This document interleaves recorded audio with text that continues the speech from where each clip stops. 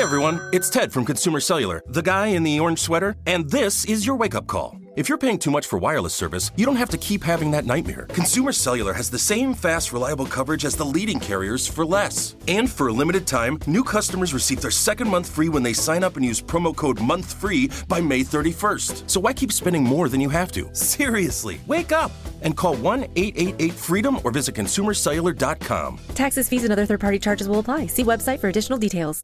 You know that feeling when you walk into your home, take a deep breath, and feel new? Well, that's what it's like to use Clorox Scentiva. Because Clorox Scentiva smells like coconut, cleans like Clorox, and feels like energy. It'll elevate any cleaning routine to not just clean, but also make every room smell like a tropical coconut getaway. Discover how Clorox Scentiva's powerful clean and refreshing scents can transform your space. Get yours in coconut or other fabulous scents at a nearby retail store. Had enough of those supplements that leave you feeling nothing? Symbiotica is your solution to great-tasting, all-natural supplements that actually work. Crafted with premium plant-based ingredients, their products have no seed oils, fillers, or artificial nonsense. It's just pure goodness in every pouch. Try them out and actually feel the difference today. Visit Symbiotica.com and use code IHEART for 15% off plus free shipping on your subscription order. Again, that's 15% off plus free shipping on your subscription order. Go to Symbiotica.com. That's CYMBIOTIKA.com. Just one thing that I would like to say. Just one thing going down. I would like to say. This is the Black Information Network Daily Podcast, and I am your host, Ramses Ja. And sometimes the amount of stories that make their way to us means that we simply can't cover everything that comes our way. But from time to time, a story just stays with me, and I feel compelled to share it with you and give you my thoughts. And now, one more thing. So today we are going to talk about student loan debt relief. I know that I haven't touched on this and that this has been in the news for some time, but recently it became a little bit more important to me. And it's likely that it is important to you or someone that you care about. So we're going to make a few points, and we're going to start right here. Got an email from Secretary Cordova. It's titled, "Lawsuits are preventing the U.S. Department of Education from implementing its one-time student loan debt relief program." It says, "We are holding your approved application." Ramses, this email provides you with an update on the one-time student loan debt relief plan that President Biden and I announced on August 24th. We reviewed your application and determined that you are eligible for loan relief under the plan. Awesome. We have sent this approval on to your loan servicer. You do not need to take any further action. Sounds good so far, but I'll continue. Unfortunately, a number of lawsuits have been filed challenging the program, which have blocked our ability to discharge your debt at present. We believe strongly that the lawsuits are meritless, and the Department of Justice has appealed on our behalf. Your application is complete and approved, and we will discharge your approved debt if and when we prevail in court. We will update you when there are new developments. The Biden-Harris administration is committed to helping borrowers as they recover from the pandemic. Education is a great equalizer, and we will never stop fighting for you. In service, Michael A. Cardona, U.S. Secretary of Education. So, how did we get here? In the United States, there are 45 million people with student loan debt. That's not everyone. There's a lot of people in this country. But it's important to be fair, to look at what both sides of the political aisle in this country are focusing on. The Democrats feel like this move will stimulate the economy, will help people start businesses and increase their spending. People can get married, buy homes, all the above. And Republicans look at it like it's wealth distribution. And I want to be fair right here because I tend to be honest about Republicans. But the honesty that I uncover in my research doesn't paint the right in a particularly flattering light very often. So yes, Republicans look at this like it's wealth redistribution, and here's why. A lot of Republicans feel like people with a college education are already wealthy. One of the points that they make is that 80% of the United States doesn't have student loans, right? There are other points that they make, but those are two big ones. Another one that they make is that it undermines the military's capacity to recruit when enlistment is already low, which I think doesn't really make a good case for canceling the program, and it doesn't really make a great case for the military either. But this is, a party that uses fear oftentimes. And anytime you can incorporate military suffering in any way, you'll get a response, especially from, your conservative base. So before I continue, I want to let you know that I have quite a bit of student loan debt. I have gone to school and graduated, and then went back to school and graduated, and then went back to school and graduated. I started at a community college, Phoenix College, in Phoenix, Arizona, then went on to Arizona State, and then I went back and got a master's degree. And so my student loan debt is substantial. And so this would be a welcome relief for me. You need to know that, because if there are any biases in this conversation, I want to make sure that I'm being as honest as I possibly can. But I try my best not to be biased and look at it through the lens of other people, perhaps people that don't have as much student loan debt. And this being the Black Information Network, I think it's important to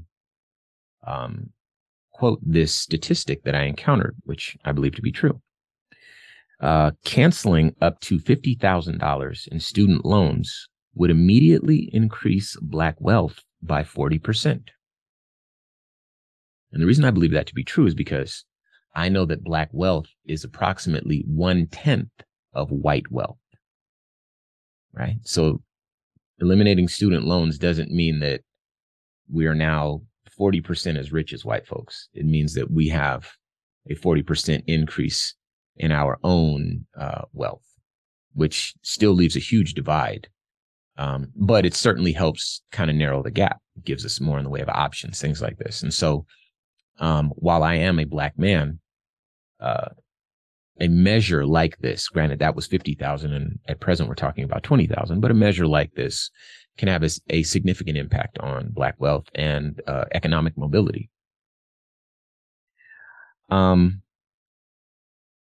I also recognize that, the conservative circles in this country are making a case for why they should launch these lawsuits and attack this forgiveness plan. I recognize that they are doing it. I do not recognize the merits. And that's what I want to discuss.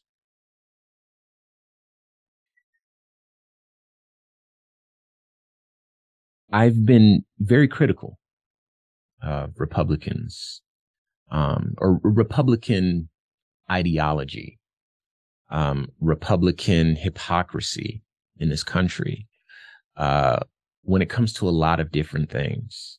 If you listen to the show, you recognize that it's like, hey, y'all got to get it together. In theory, I would be a Republican, in theory. But the hypocrisy, the glaring hypocrisy, and the fact that they manipulate the narrative so often, and there's a thin veneer sometimes of patriotism, or a thin veneer of, we want this to be, for every man, or we want small government, these sorts of things. It doesn't stand up to any scrutiny If you really wanted small government, then why espouse the Supreme Court ruling overturning Roe v. Wade? Right? These are things that don't really stand up to any real scrutiny, In any event, when it comes to canceling student loans in their entirety, it would take about $300 billion to do this. These are simple figures that anyone can follow. $300 billion to cancel student loans entirely. It gives us all a fresh start. And there are a lot of people in this country where if they themselves don't have student loans or substantial student loans, they are connected to someone who has student loans. As I mentioned, 80% of the U.S. doesn't have student loans, but a not insignificant amount of those people can't even attend school. They're not old enough to go to college. A not insignificant amount of those people will never go to school. So this doesn't affect them one way or another. And yes, they will have to subsidize that through their taxes or, whatever programs are implemented to offset the cost. But we do that all the time. And I think the most glaring example in modern history of that is the fact that we spent not $300 billion, but $953 billion. That's almost $1 trillion for giving PPP loans. There's one example of a conservative gentleman that is, I think it explains everything. This is a gentleman named Ben Shapiro. And he said in one of his tweets, "I have a controversial idea about paying off student loan debt. Don't take out debt you will likely be unable to pay off, and don't ask others to pay off your debts." Okay. So again, this is something that we find in right-wing circles and conversations. They feel like, don't take out the debt that you can't pay off. Don't ask others to pay off your debts. Every man for himself. This tends to be kind of the way that they approach these sort of things. But this gentleman himself, Ben Shapiro, took out a PPP loan. Okay. The PPP loan was for $20,000. And the amount that was forgiven was $20,000 plus the interest. So just over $21,000. Okay. So the hypocrisy is right there on full display. And you may be familiar with the White House when this was first attacked, the White House Twitter account, going down the list and just pointing out the hypocrisy from all the Republicans who were attacking this measure to help common people who were having a tough time. Who recognize that, hey, these student loans are a lot bigger than I expected them to be when I graduated and got a job and started working. The money's not moving the way I had hoped. And the student loans are the one things that's the easiest thing for me to skip without it affecting my immediate reality. I can keep the lights on. You know what I mean? Like just a base level understanding. Now, we all know, everyone across both aisles, we know that Americans are having a tough time. This seems like low-hanging fruit in terms of a government program. And for these people, these wealthy people, to be attacking this when they themselves are being forgiven is the epitome, the epitome of hypocrisy. Again, Ben Shapiro gives us a great example. And I want to read to you what it is that they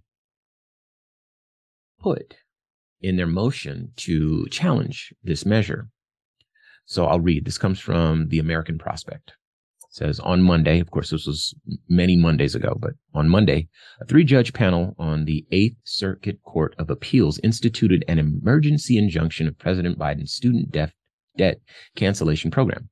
The verdict granted standing to sue to an alleged plaintiff, which has said publicly and in writing that it had nothing to do with the lawsuit and no relationship with the office that filed it. The ruling, in effect, turned a non-plaintiff into a plaintiff. And then I'll skip down a bit. It's the kind of decision that makes you wonder what the law is and whether it matters and what it says. But the conservative judiciary could see these same tactics used by determined plaintiffs with different priorities.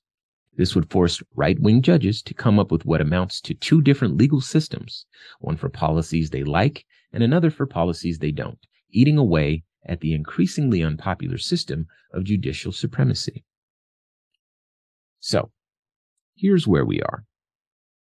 And these are the ghouls that, when we talk about folks who are manipulating the system for their benefit at the cost of everyone else, we see exactly who they are. When we talk about the powerful elite, they don't hide themselves from us. I mentioned in a recent episode that, there's a certain hypocrisy. Often it comes from these conservative circles, people that will attack a man like Colin Kaepernick, who never violated the U.S. flag code one time, and in turn never disrespected the troops or anyone who died for this country or for that flag, right?